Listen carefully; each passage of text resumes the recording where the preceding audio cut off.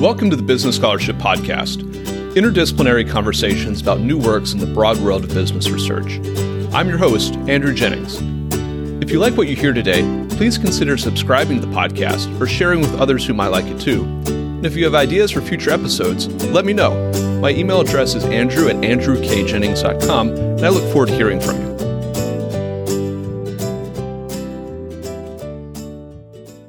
Our guest today is Jared Elias, professor of law at Harvard Law School. We'll be discussing his article, The Rise of Bankruptcy Directors, which is forthcoming in the Southern California Law Review. He co-authored the article with Ehud Kamar and Kobi Castile, professors of law at Tel Aviv University. I'll add a link to the article in the show notes for the episode.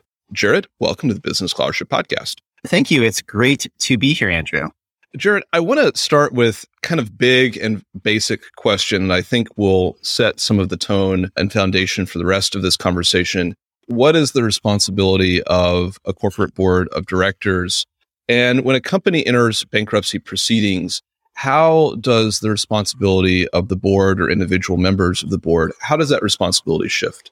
The board of directors is normally the entity that corporate law asks to oversee a large company on behalf of its shareholders and to make the big decisions on behalf of the company. And some of those decisions are the basic things like hiring the CEO. Others can include more complicated things like, should this company be sold to Elon Musk or something like that? And so generally, corporate law asks the board of directors to maximize the value of the firm for the benefit of its shareholders. There are different formulations of that, but that's typically the way that we think of corporate law treating boards of directors. When a firm starts to fall into what we would call insolvency, right? Meaning that the board of directors looks around and they're not sure they're going to be able to keep the promises that they made to their creditors. The board's responsibilities can change somewhat. I have a wonderful guest speaker who's been to my class I used to teach at UC Hastings a number of times, a gentleman named Toby Keller, who's an attorney, great bankruptcy lawyer in San Francisco. And he told me that when boards of directors look around and they say, are we insolvent? Are we going to have trouble keeping the promises we made to our creditors? Generally, if you ask that question, the answer is yes. You're only asking that question if you're in trouble. So when that happens, the law changes somewhat. And in Delaware, the current rule is that the board of directors can take into account the interests of creditors, and they can choose to do something more conservative if they think that that course of action is the right course of action for preserving value and maximizing the value of the firm as a whole. Even if they don't think that it will benefit shareholders at all, they think all the value is going to go to creditors. So an example could be a company that borrowed $100 from a bank. They don't think they're going to be able to pay the bank back in full. And so the board meets and they say, okay, let's abandon our aggressive business plan and let's do something more conservative to try to give the bank as much as we possibly can, even though we won't be able to pay shareholders at all. So traditionally, a lot of corporate law's interest in boards of directors and insolvency has to do with whether or not fiduciary duties should shift when a firm becomes insolvent. And the current state of Delaware law is that fiduciary duties don't shift. Instead, they're broadened to some extent. The board is able to do more conservative things consistent with its fiduciary duty, as well as more aggressive things, so long as it satisfies the presumptions of the business judgment rule. The world of bankruptcy directors, which is the topic of the paper that we're looking at, what Kobi, Ehud, and I see is something new is going on in the way the boards of directors are approaching financial distress, which is they're adding bankruptcy experts to the board when they run into financial trouble, and then asking those bankruptcy experts to steer a path for the company through a financial restructuring. And there are many things that make these bankruptcy experts notable, and we can talk about them. But the main thing is that this is new behavior and an expanded and more muscular sort of board position than traditionally has been the case as the law was practiced prior to about 10 years ago. In this paper, it's an empirical examination of this fairly recent phenomenon of bankruptcy directors. And that's a term that you coined that won't be found in the bankruptcy code or a state corporate statute. I wonder if you could talk a little bit about why we see bankruptcy directors emerging in these contexts. What are the roles that they play? What are the justifications for their joining a board? Are they commonly used? And importantly, just who are these people as individuals? What sort of people become bankruptcy directors? My co-authors and I have spent a lot of time studying this question. We have some answers. Some of them are a little more tentative than others, but all have some basis of empirical support. When we think about why these directors emerge, one of the reasons we think traditionally corporate law really took a backseat in bankruptcy, which is to say that when a company filed for bankruptcy, the regime of corporate governance that would be used to make the company's important decisions in Chapter 11 was the collaborative adversarial court-driven process that Congress created in Chapter 11, which is to say companies filed for Chapter 11. The board of directors then has its power limited to proposing major decisions to the bankruptcy judge for the judge to approve, which is a real downgrade from the regime that exists outside of bankruptcy. A board of directors makes decisions and judges only review those decisions if they're later challenged, and they review the decisions after they're made. In bankruptcy law, the board remains in control of the firm, but they lose the power to make the important decisions without first getting a judge's approval. So traditionally, the board of directors, because this is the world they live in, didn't really have a lot of law that regulated their conduct. Right? Outside of bankruptcy, if a board of directors knows that, for example, you agreed to this merger and then you're going to get sued in Delaware Chancery Court, they have to comply with all of the high standards that Delaware corporate law demands of fiduciaries. Inside bankruptcy, if you're the board and you say, we think we should do a merger with some other company, you propose that idea to the judge. The judge says, okay, this is good. So long as you didn't hide information about the merger, the judge's approval then means that you're not going to have subsequent challenges of the board's fiduciary duty in entering into that transaction. So traditionally, corporate law wasn't that important as a regulator of board conduct during a company's Chapter 11. A lot has changed recently. And so one of the changes is that over the past 20 years, Delaware corporate law and federal securities law have both become much more concerned with independent directors making decisions. And companies have developed a playbook where if you want to make a decision that's a big decision for the company, where there's potentially a conflict of interest, what you do is you bring in independent directors onto the board. Those independent directors that make the decision, you make sure that decisions are always made by impeccably qualified directors who lack conflicts of interest. And that's just a standard operating procedure. So one way of thinking about the bankruptcy director trends that we identify is that companies have just adapted this playbook to bankruptcy law.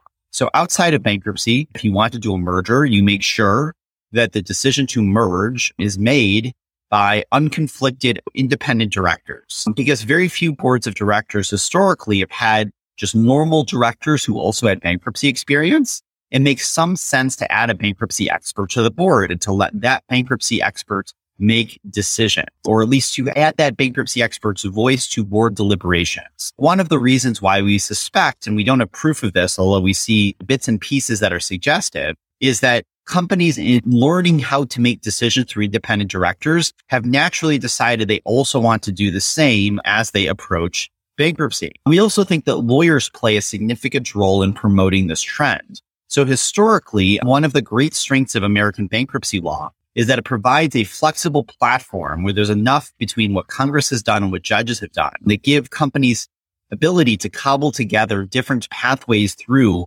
bankruptcy and different tools that can be used to resolve financial distress, that lawyers innovate on top of that platform and invent new things that then become very useful and make bankruptcy law more useful to companies that are financially distressed. So a classic example is that 20 years ago, and Ken Ayat and I have a paper on this, debtor in possession financing emerged as an important way through which bankruptcy law gives firms something useful, money to reorganize, and also a method through which firms select transactions to reorganize, right? So historically, lawyers have brought new innovations into the bankruptcy system that have improved the bankruptcy system and made it more useful for large companies. And traditionally, the trend is that these innovations emerge and then guardrails are placed on those innovations. And we'll talk about guardrails, I think, later on in our conversation, but that's how things work. Given the putative reasons why bankruptcy directors may have emerged, one of your questions was, are they commonly used? And if you look, and we do in the paper, over the past 15 years, what you find is that in the 2000s, bankruptcy director, or to define that term, you didn't tend to see in people on the board who held themselves out to the bankruptcy court as independent directors. That's not to say that you didn't have people in, let's say, 2006, 2007, 2008, the financial crisis bankruptcies, who would have qualified as independent under securities laws or independent under the rules of the stock exchange or under a Delaware fiduciary duty analysis. It's just that those independent directors didn't hold themselves out to the bankruptcy judge as having some sort of distinct legal existence that then was meant to be taken into account in the judge's analysis. That changed in about 2012 when you began to see increasingly a larger proportion of the large companies that file for Chapter 11 pointing to their board after filing and saying, Judge, important decisions are being made here by an independent director. So that's the term that they use. We use the term bankruptcy director. And those bankruptcy directors are making decisions with best interests of the firm in mind, and they have no conflict of interest. They're not here representing any individual party. They're simply here to act on behalf of the firm. And that trend accelerated over the past decade, the 2010s or so, to the point that in the last year of our sample, which I believe was 2019, what we saw was that more than half of the large companies that filed for Chapter 11 had a bankruptcy expert on their board, either immediately prior to filing for bankruptcy or in a minority of cases, they added one after filing for bankruptcy. So this trend starts to look a lot like part of a professionalized bankruptcy process that companies use to navigate financial distress, right? Where if you are a large company that needs to reorganize, the standard practice now, if you're sophisticated, is to add one of these people to the board. And so I think your last question was, who exactly are these people? So there are a number of people who do this, right? So there are a number of people who we see in our sample as having an appointment as a bankruptcy director. But one of the things that is very clear is that there's a small cohort, generally of former bankruptcy lawyers, investment bankers, and distressed debt traders that have emerged that take these representations and have become professional directors. They specialize in joining the boards of companies that are in financial distress, steering them through a bankruptcy process or steering them through an out-of-court restructuring, and then leaving the board, right? And there's a small group of people who we call super repeaters in the paper. I recently debated one of them in a public debate. They're a very sophisticated and extremely intelligent group of people who are experts in this. And their practice, their profession, is sitting on the board of large companies that are going through Chapter 11. So thank you for that conceptual introduction to this concept of bankruptcy directors. And I want to get into the empirical piece in a moment, but going back to the conceptual side, what are some of the conflicts that are playing out within a Chapter 11 bankruptcy between different players in that process? And where do bankruptcy directors potentially fit into that conflict or set of conflicts? When I describe this trend at a high level, it seems either innocuous or good. Who wouldn't want to have an expert making decisions when a company is making the kind of momentous decisions that one makes when one is restructuring in Chapter 11? Why would that be a bad thing? One of the interesting problems with this trend, or potential problems, is that in many cases, bankruptcy directors are added to the board by companies that are controlled by private equity sponsors. And one of the first things they do is investigate transactions between the company, which is a portfolio company, and the private equity sponsor. And the kind of background trend here is that as the credit markets have remained incredibly generous to companies over the past decade or so, we had a sort of downturn in credit during the financial crisis. And then we immediately shifted back into boom conditions, which have lasted for more than a decade, I guess, give or take a little bit. Recently, I think things have slowed down some again. But as that trend has been in place, private equity sponsors have become more and more aggressive in transactions with their portfolio companies. And Bob Stark at Brown Rudnick and I had a paper on this where we talk about this broader trend, which we call the era of bankruptcy hardening.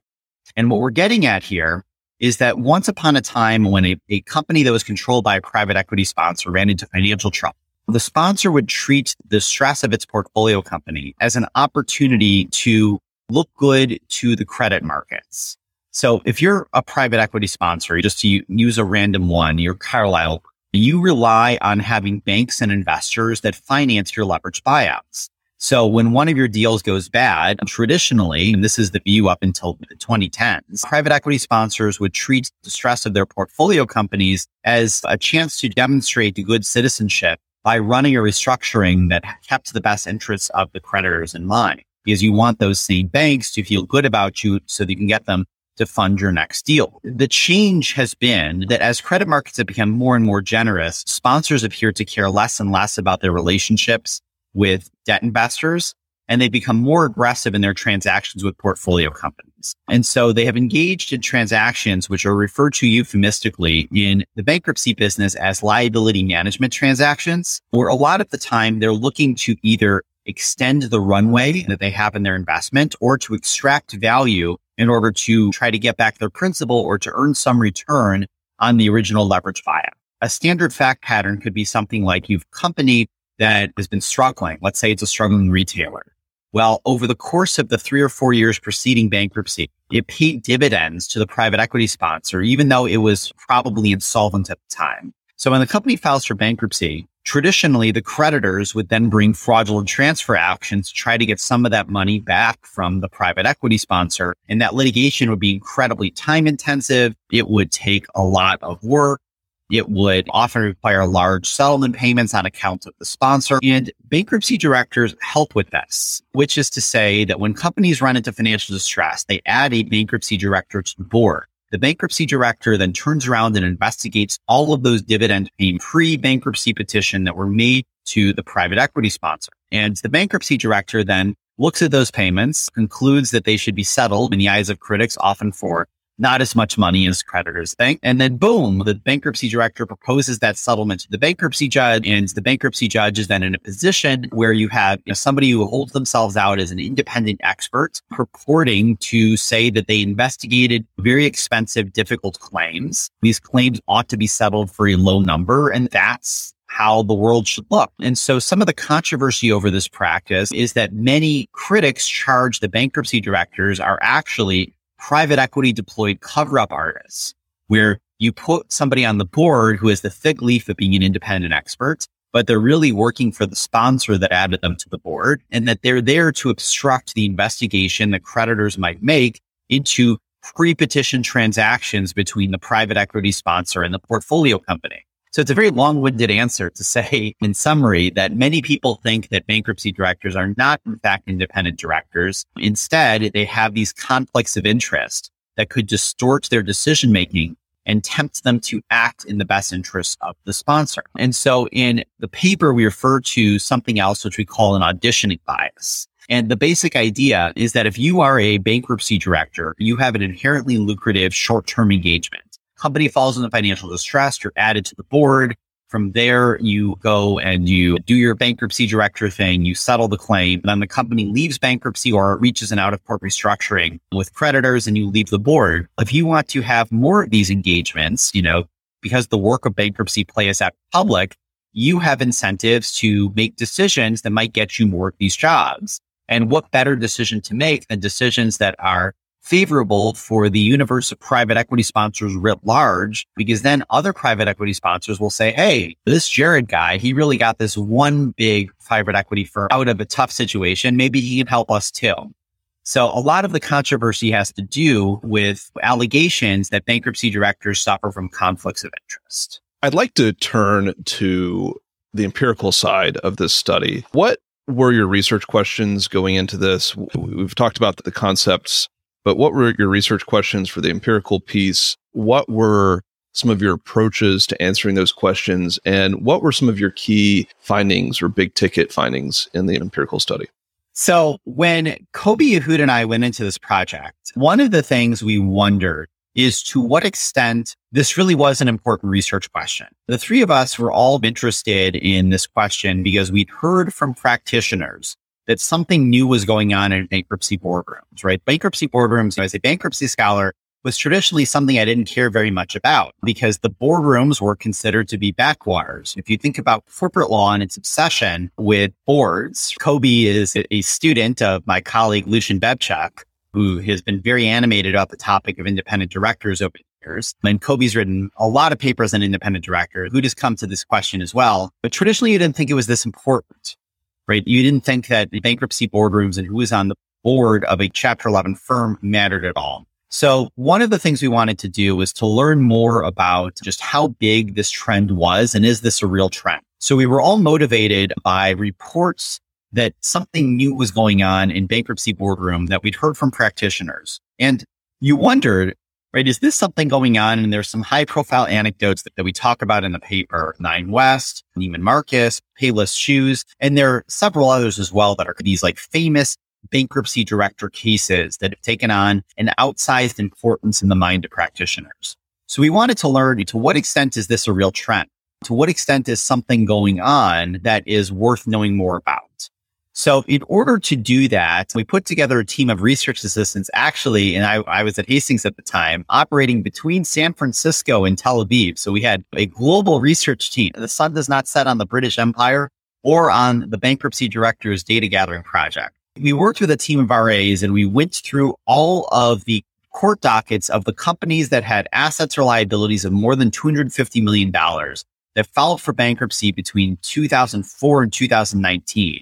And we looked at all of the court dockets and we tried to get a sense of exactly what was going on with the board of directors of these companies during their bankruptcy case. So companies entered our sample when they disclosed who was on the board to the bankruptcy judge, which every company is required to do, although some companies didn't honor that obligation. Most did. And then also they needed to have filed a disclosure statement with the bankruptcy judge describing the restructuring transaction and how they had come to that restructuring transaction, which was an important document for us because the disclosure statement allowed us to get a sense of, did the company think it was helpful to point to the identity and the qualifications of an independent director that made decisions. So the disclosure statement is a document that's meant to describe the company's financial distress and its proposed restructuring transaction to both the bankruptcy judge and to creditors who then use it and read it and then choose how they're going to vote on the plan. And it's meant to do so in plain English. So to some extent, the bankruptcy director trend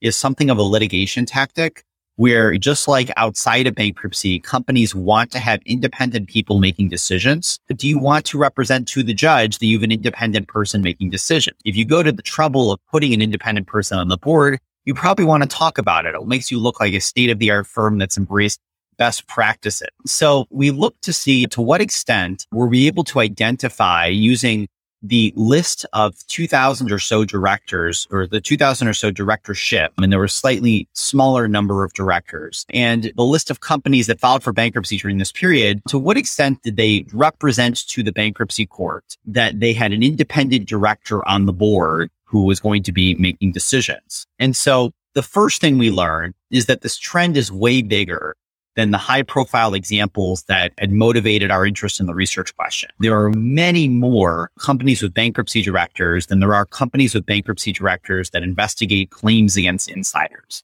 So the high profile examples that had motivated our interest all involve private equity controlled companies where there are pre-bankruptcy suspicious transactions between the sponsor and the portfolio company. And then a bankruptcy director is added to the board. They come in, they do an investigation, and then that's that, right? The claim goes away. We discovered that actually bankruptcy directors, after being appointed, and the trend explodes in 2012, only investigate claims against insiders in a little less than half of their engagement. Bankruptcy directors are just increasingly calling the shots when large companies fall into financial distress.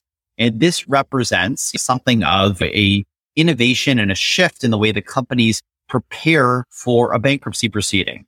You know, if you're a well-run company with great counsel, you bring somebody onto your board who's then going to run the restructuring proceeding. So that was our first finding. But our second major finding is that you can't do a kind of controlled, quasi-experimental research design in this context, where you could try to isolate the effect of having a bankruptcy director on important bankruptcy outcomes. Like, that's not possible because bankruptcy directors are not randomly assigned to boards. So some of the traditional tools that empiricists use weren't available to us because everything in the bankruptcy world is endogenous. You only add one of these people to the board if you think one of these people will be helpful. Although if you look at the trend line, it sure looks like in a couple of years, nearly every company that files for Chapter 11 will have an independent director on the board making decisions. But we were interested for the period that we were studying to get a sense of the relationship between the presence of a bankruptcy director and important bankruptcy outcome variables. And again, to qualify this, we don't think that we can make a causal claim.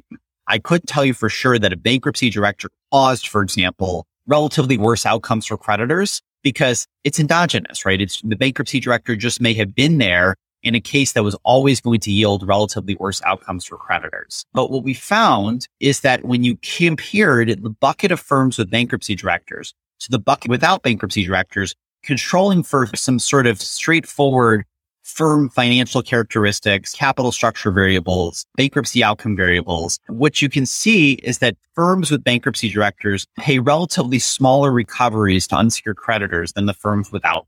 Again, it's not a causal claim, right? So we can't say for sure that bankruptcy directors are causing these relatively worse outcomes for creditors. But this paper is exploratory, where we want to learn more about how real is this trend? Are we documenting a new important empirical phenomenon? And clearly the answer to that is yes. And what we can say after doing this analysis, two big takeaways. One, bankruptcy directors are big, they're important. This is a real trend that's changing the way that bankruptcy law is practiced, and judges need to think about this. And two, we can say that one of the reasons that this has probably become so controversial in the bankruptcy world is that in many cases, the companies that have bankruptcy directors are also paying relatively worse unsecured creditor recoveries. They're paying less to unsecured creditors at the end of the bankruptcy process than the companies without bankruptcy directors. So if you're like a bankruptcy lawyer or a distressed debt investor who's constantly investing in companies, representing companies, you're in many deals, it's probably fairly noticeable to you and visible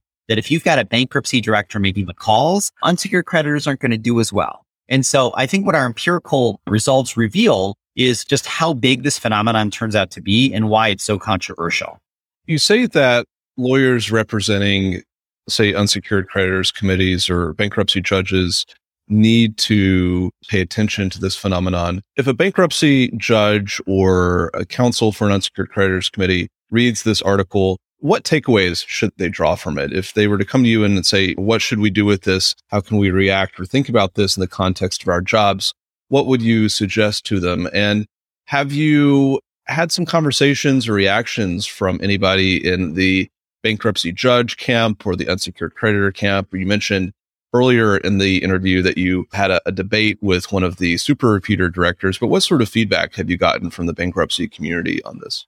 I think it is fair to say that the study has gotten a lot of attention from the bankruptcy world, from practitioners, from press that covers bankruptcy, and from everyone else. And so one of the reasons we wanted to do this, right, is that this study really represents, for at least from our perspective, service to the bench and service to the bar, where there's something new that's going on. And I don't think before the study, anybody really understood just how big the trend was. I think people saw individual trees, but the study tells us what the forest looks like. Congress, in creating the bankruptcy system, created incredibly rigorous conflict of interest rules that govern such questions as who may represent as an attorney a debtor reorganizing in Chapter 11. There are procedures that are in place. There's a body of case law that govern conflicts of interest that might tempt attorneys to make decisions that are not in the best interest of their clients. And so there's a lot of disclosure that's required. And there are well-accepted practices like bringing conflicts counsel on board that law firms and companies use to navigate those conflict of interest rules.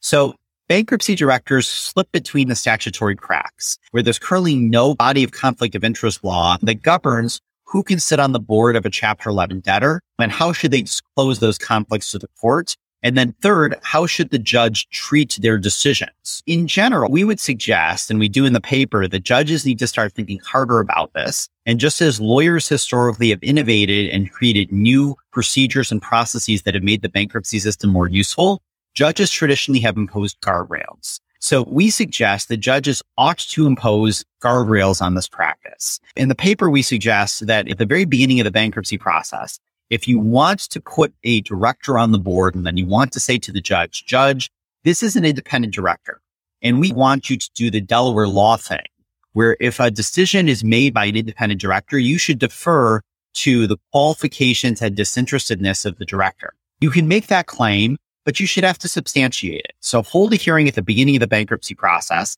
disclose all the conflicts around that directors, and then get a sense as to whether or not creditors as a whole agree that this person is independent and want them to be an independent fiduciary whose decisions are treated with deference. And we suggest that the judge should look around the room, and creditors are always well represented in bankruptcy proceedings.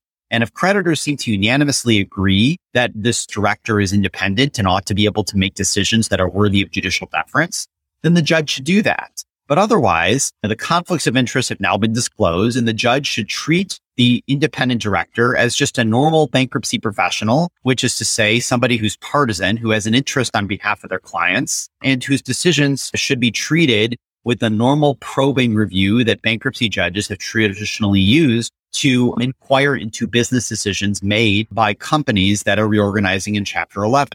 We would suggest that the study teaches us that this is a big trend and judges need to do more. There have been a number of reactions from practitioners. One of them was from Howard Brownstein, who's an independent consultant, and Ken Rosen, who's at Lowenstein Sandler, and who's an eminent bankruptcy lawyer. And they suggested that disclosure alone is fine, and you don't need to have the judge look around the room to decide whether or not this person's an independent director. That's an opinion. It's a view. We definitely think that judges should do more than that. But at the very least, we think that a good takeaway from this project is judges need to think harder about what's going on now that judges know what's going on thanks to this project, more so than they did before, and then consider whether or not the law needs to respond. One of the motivating reasons that we went into this study is we were interested in what had happened in the Neiman Marcus bankruptcy, where 2 bankruptcy directors were added to the board. They settled claims against the private equity sponsor that had just hired them. It was enormously controversial in the bankruptcy world. And there was a colloquy in court where Judge Jones, who's a wonderfully sophisticated commercial law judge who sits in the bankruptcy court in Houston, Judge Jones asked the lawyer for the creditors, what do you think I should be doing about these bankruptcy directors? And I think our study provides some answers. You also asked, what reaction have we gotten from the various camps that are out there? So I can tell you that the bankruptcy directors of the world, I think they generally agree that they're an important part of Chapter 11, and this is a shift in the marketplace. After all, a lot of them are earning their livings doing, and in some ways, like the paper, it's almost like fan fiction saying, wow, this new thing is happening. There's this new group of people out there who are really important, and there's this new seat in the bankruptcy world. The debtors' lawyers, you have creditors' lawyers, and you have these bankruptcy directors. I think they would tell you that finding in the paper that there's this negative relationship between the presence of a bankruptcy director and bankruptcy outcomes is completely misleading, because they're only brought on to the companies that are completely on fire. So of course, they're relatively worse bankruptcy outcomes. We don't disagree with that. I think we tried to write this paper to say that we're doing an exploratory analysis, trying to identify a new trend and then to pick up on some of the ramifications of the trend. And we think that the negative relationship observed in the paper simply helps us to understand what's going on, what types of firms are using these directors, and what are some of the associations that are probably visible to market participants. We don't disagree. So I think that on average, we largely don't disagree with most of the reactions to the paper, which is some people think our policy recommendations go too far. That's an opinion that's very valid. We think there's definitely room for discussion on this. And then there's a group of attorneys out there who represent creditors and as well as distressed debt investors who strongly agree with the paper. They think we didn't go far enough. They think that bankruptcy directors are destroying the integrity of Chapter 11, but we wouldn't go as far as they would. So a lot of reactions, and I think we go in different directions. Another place that this paper has gotten some traction is in the Hall of Congress. Senator Warren has a bill out there that would do a number of things to try to regulate private equity. And one of the things would be to enact a version of our policy proposal, which is it would take away from boards of directors of Chapter 11 debtors power to settle claims against insiders, which would deal with a lot of the where bankruptcy directors are appointed and then immediately settle claims against the sponsors who just brought them on board. And it would also give the creditors committee the power to compel an examination of the conflicts of interest and credentials of the bankruptcy directors, which is something they probably can cobble together from existing statutory authorities, but will be bolstered by that proposal. There's been reactions from industry. There's been reactions from Congress. This paper has really inspired a lot of controversy, which is great. And it's exciting because it means that the world is beginning to react to this real innovation in the way that bankruptcy law is practiced. Are there any takeaways or open questions you'd like listeners to think about? Yeah, I think the biggest set of questions that emerges from this study is it's not a new controversy for corporate law, and it's really not a new controversy for bankruptcy law either, which is there's always going to be a tension between expertise and having repeat players making decisions and conflicts of interest. So if you have a small community in Silicon Valley, where I used to live before I recently moved to Boston, there's a small venture capital world, and that's viewed as a key strength of Silicon Valley. And it is, right? It's great that you have all these people who work on every deal, right? These venture capital firms like Andreessen Horowitz that they're everywhere. And small communities can develop expertise, but they can also create conflicts of interest. One of the great strengths of the American economy is that because it's so big, we can have hyper specialized small communities that focus on very narrow sets of transactions and narrow sets of business opportunities and execute them. And so what we're studying in this paper is really a bankruptcy law version of the same conflicts and set of questions that we see all over the place, which is you have a small group of people and there are conflicts of interest, and those conflicts of interest can create questions about the integrity of processes. And so what we pick up on in this paper is just one example of this broader set of questions. I remember reading an interview, and I've never been able to find this article since, but it was one in the Detroit newspapers. And I grew up in Detroit, and I think I was only in high school at the time. And this was somebody describing being in bankruptcy. And it was the CEO of a company in bankruptcy. And they said, well, bankruptcy, you have the lawyers and the judges, and they all know each other, and the company's just at a severe disadvantage. And I think that's an overstated notion, but there's an element of that does ring true. And this paper brings to the forefront yet another set of the conflicts of interest that exist by having such a sort of hyper-specialized and small, relatively small bankruptcy bar where everyone knows each other. And I think on average, having a group of expert bankruptcy lawyers, a group of expert bankruptcy investment bankers, and the fact that they know each other and they're accountable to each other through repeat interactions is way more beneficial than any of the downsides. So I think the strength of our restructuring community is one of the core reasons why the American economy is so successful. We're really good at redeploying assets. We're really good at resolving financial distress and avoiding zombie firms.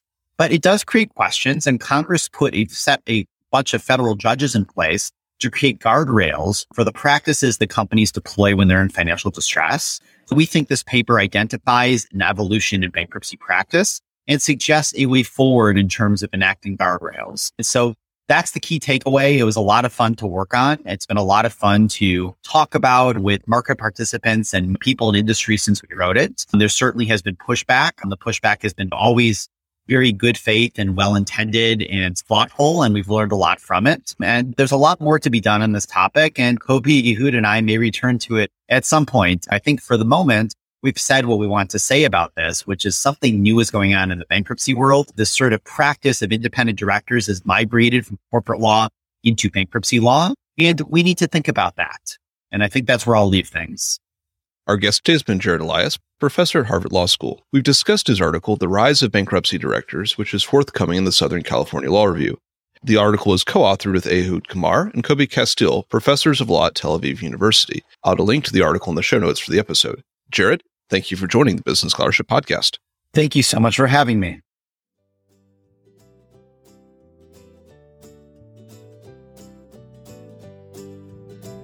Thank you for listening to another episode of the Business Scholarship Podcast. If you like what you heard, please consider subscribing to the podcast or leaving a rating on your favorite podcast app, or let other people know about it too. If you have suggestions for future episodes, please let me know. My email address is andrew@andrewkjennings.com, and I look forward to hearing from you. Until the next time, I'm your host, Andrew Jennings.